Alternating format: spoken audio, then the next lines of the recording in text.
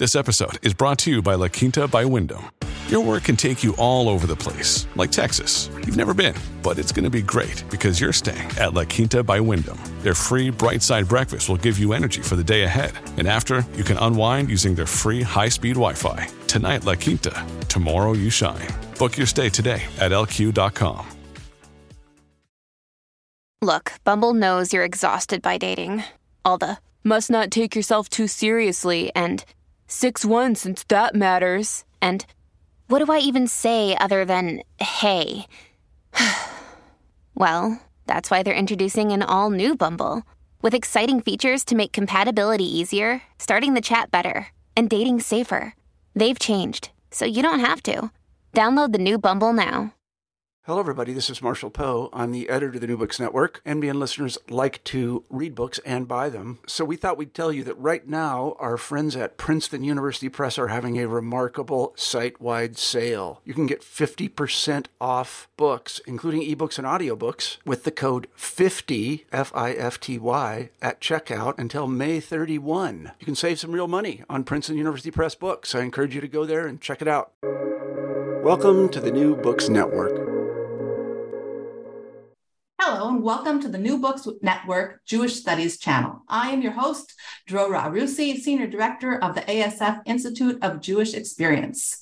Today, we have the honor and privilege to speak with Professor Riva Spector-Simon, who, among other works, wrote the book, The Jews of the Middle East and North Africa, The Impact of World War II.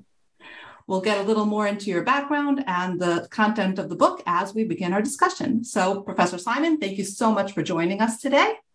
I look forward to really hearing about this. I know that we've spoken in the past about this research and we've expanded upon it a little bit and spoken, so I'm excited to really get into it and share it with our listeners. So let's start with a little bit about you. You worked as Associate Director of the Middle East Institute at Columbia University, as well as a professor of history at Yeshiva University. Can you first tell us a little bit about your roles there? Well, first of all, Dora, let me thank you for inviting me to this interview and bringing attention to this important topic. I'd also like to acknowledge the significant contribution and commend the ASF and the Institute of Jewish Experience for their contributions to Jewish education. Thank you. I mean it. At Columbia, one of the projects we worked on concerned minorities in the Middle East and North Africa. And we were able to produce a volume on the Jews of the Middle East and North Africa. It was the Jews in the Middle East and North Africa in Modern Times. I did it working with Michael Laskier and Sarah Rieger. And it contained chapters on individual countries, as well as survey articles on history, economics, literature, music, education, and so on. Both at Columbia and at Yeshiva University, I was interested in developing pedagogical materials that teachers could use to integrate the story of the Jews of the Middle East and North Africa into the general European Ashkenazi oriented curriculum. At one point, I was talking to a colleague who was involved in taking American high school students on the March of the Living.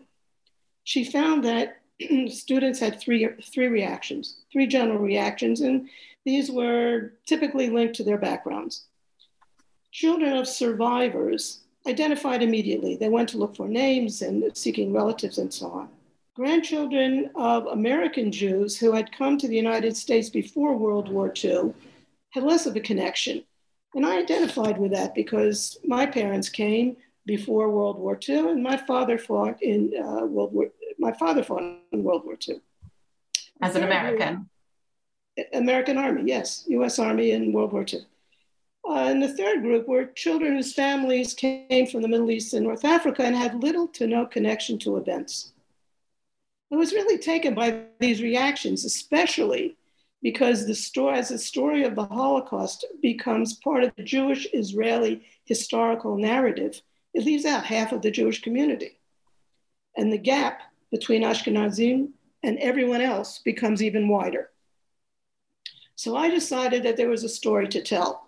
that the Jews of the Middle East and North Africa were affected by World War II, and that their story is also a part of the general Jewish Israeli World War II story. Well, like you mentioned, it's not the mainstream of most research. So where did you find your research materials, or what methods did you use to find the information? Interestingly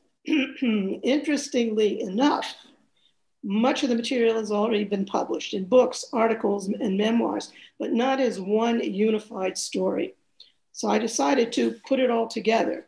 And in addition to books, articles, memoirs, newspaper articles, I used materials in various archives. For example, the United States National Archives, the British and Israeli archives, and the American Joint Distribution Committee archives, both in New York and Jerusalem.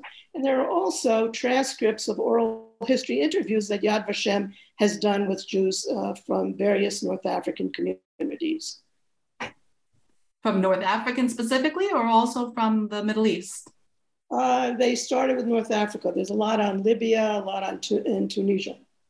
Interesting that they didn't, so they don't have anything. Oh, we'll get into that later.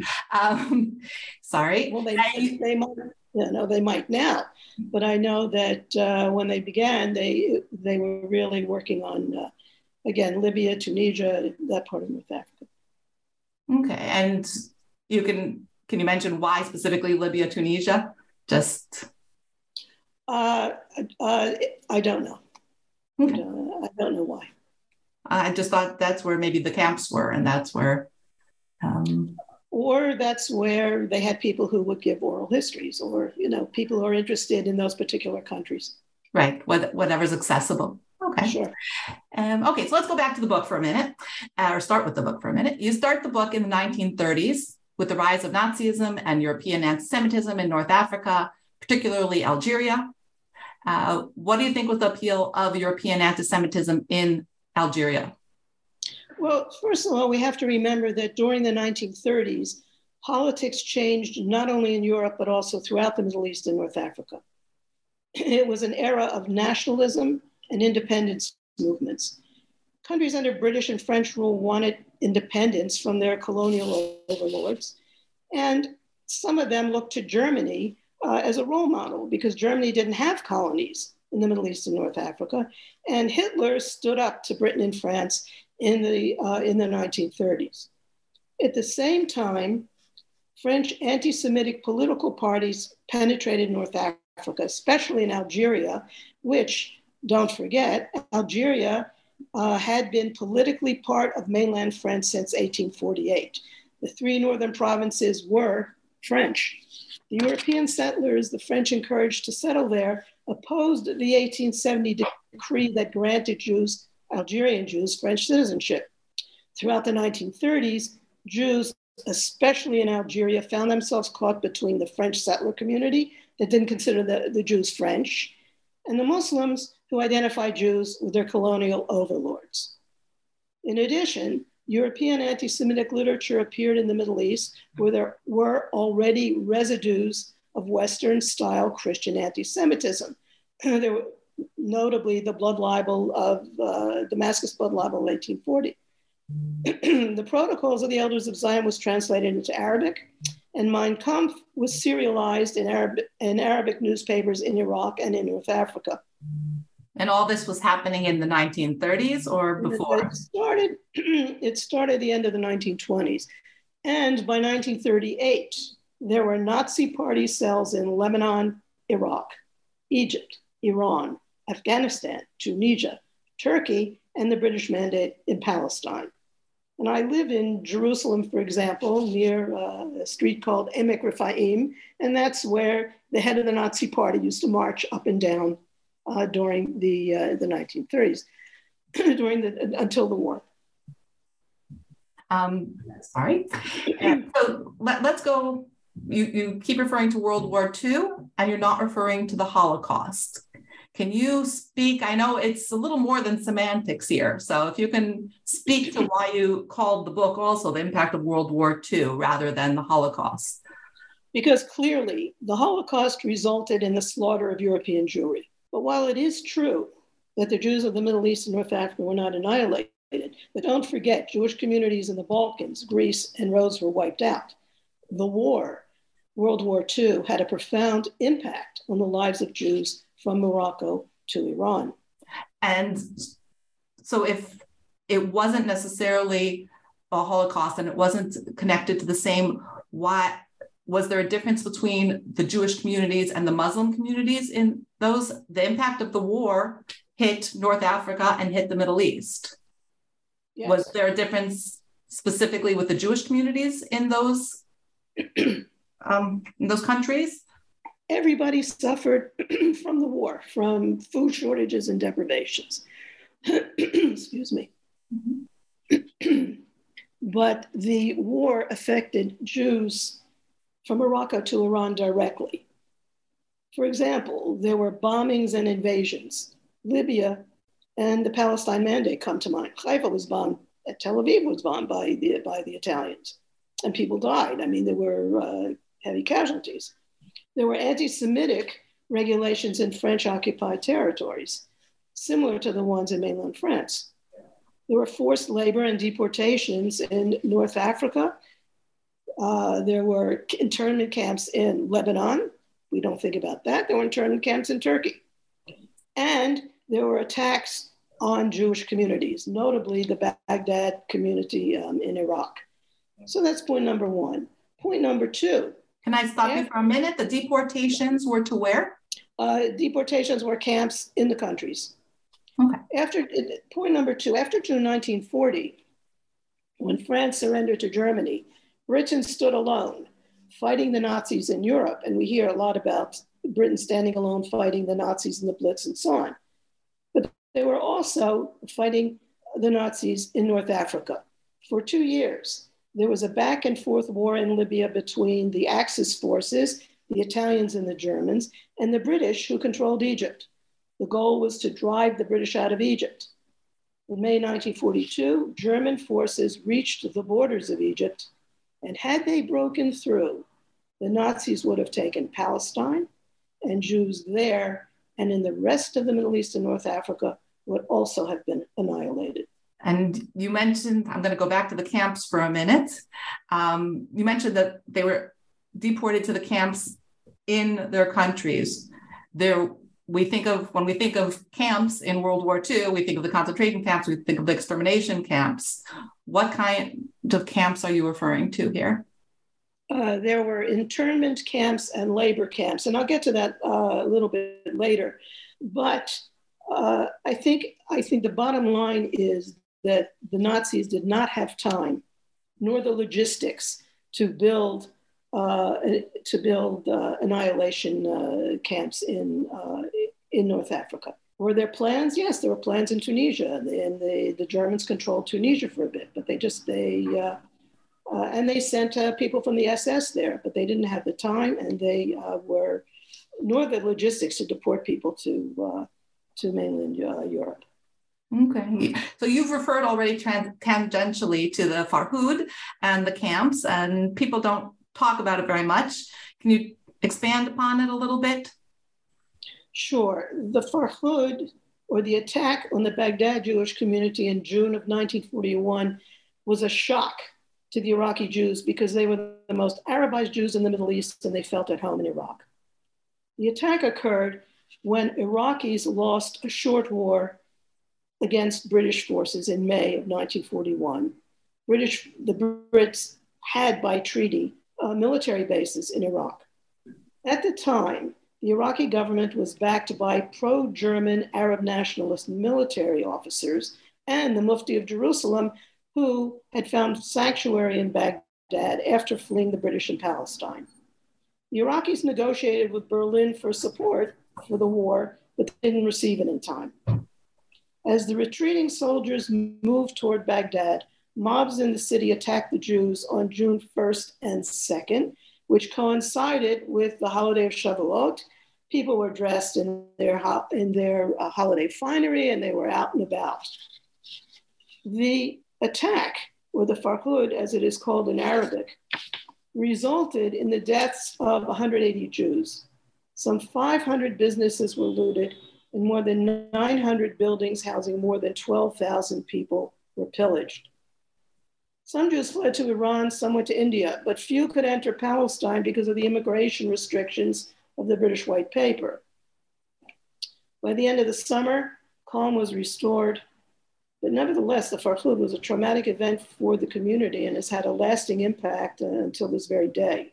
With regard to camps, labor and internment camps, thousands of Jews were sent to internment camps or worked as forced laborers, especially in North Africa.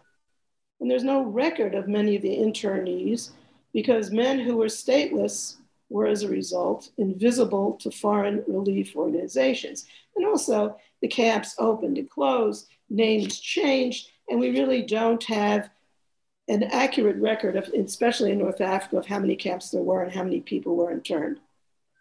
Now, during the 1930s, there were internment camps in southern France near the Spanish border, and these were set up for political prisoners and thousands of refugees fleeing the Nazis from Germany and Austria. But when France capitulated to the Nazis, camps were also set up in Morocco and Algeria to intern primarily European Jews. And these included demobilized Jewish soldiers who had volunteered to serve in the French army, Algerian political prisoners, refugees taken off of passenger ships, and people who had managed to find shelter in Algeria. Men were also sent to work on what was known as the Trans-Saharan Railroad, a French plan to link Algeria and sub-Saharan Africa, where these men had to lay track across more than 1,000 miles of desert, working in conditions of extreme heat during the day, bitter cold at night, living in crowded camps with little to no shelter. And they were often guarded and tortured by anti-Semitic former legionnaires. Similar camps were set up in Tunisia in late 1942 when the Germans assumed control. There were also Italian camps in Libya. The most notorious was the Jado camp near Tripoli, where men, women, and children were sent.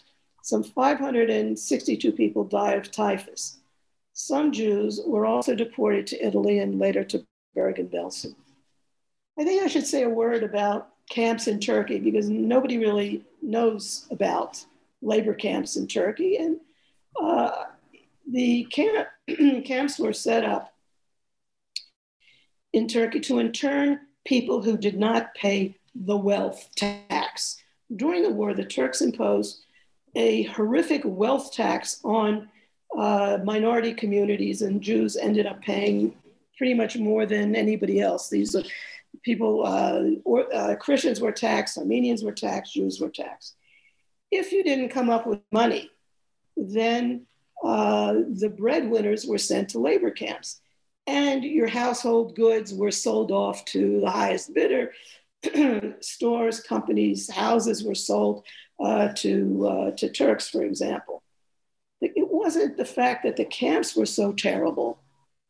The fact was that the incident, the tax and the deportation decimated the community economically.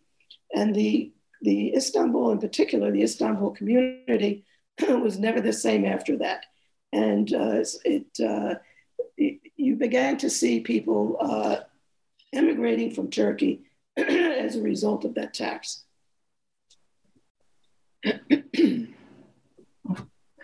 So kind of pivot a little bit because we're talking about things that I think people don't know about so much and things that I was excited to read about as well. So we often overlook the strong females in our history. So I was really excited that you were writing about Helene Benatar.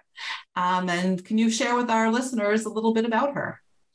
The heroine in Morocco was a young Jewish attorney, Helene Kazes Benatar,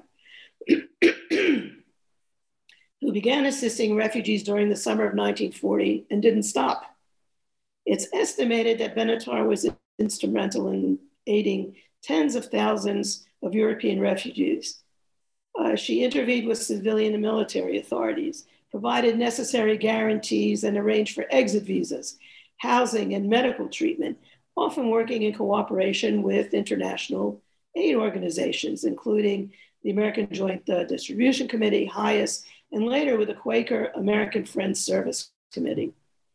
After Operation Torch, the Allied landing in North Africa in November 1942, she worked with the Allied authorities to release internees from labor camps and to provide housing and jobs for them.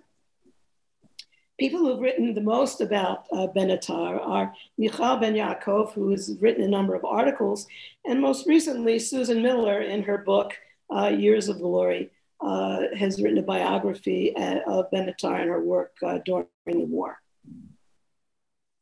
Interesting. Yeah, I want to make sure that we highlight, because it's not often that we get to highlight the women. So thank you very much. I want to repeat that this book came out by Routledge in 2020. It's available also in paperback, which is a nice little addition. We talked about that from the beginning. So it's definitely affordable. And it's called The Jews of the Middle East and North Africa, The Impact of World War II by Professor Riva Spector-Simon. So before we conclude, we always like to ask, what's next? Where are we going now? Where are we going now? Well, I'm sort of looking into the American Jewish involvement in the 1948 Israeli War of Independence. So that's that. I just started looking into that, and there's a lot to look at. And that'll be interesting in the context of the American perspective on World War II and the Holocaust. So I wonder how. Yes, there is. Yes, there is. Well, thank you very much for joining us today. We greatly appreciate it. And we look forward to having you again on the New Books Network. Thank you very much, Dora. Thank you. Shana Tova. Shana Tova.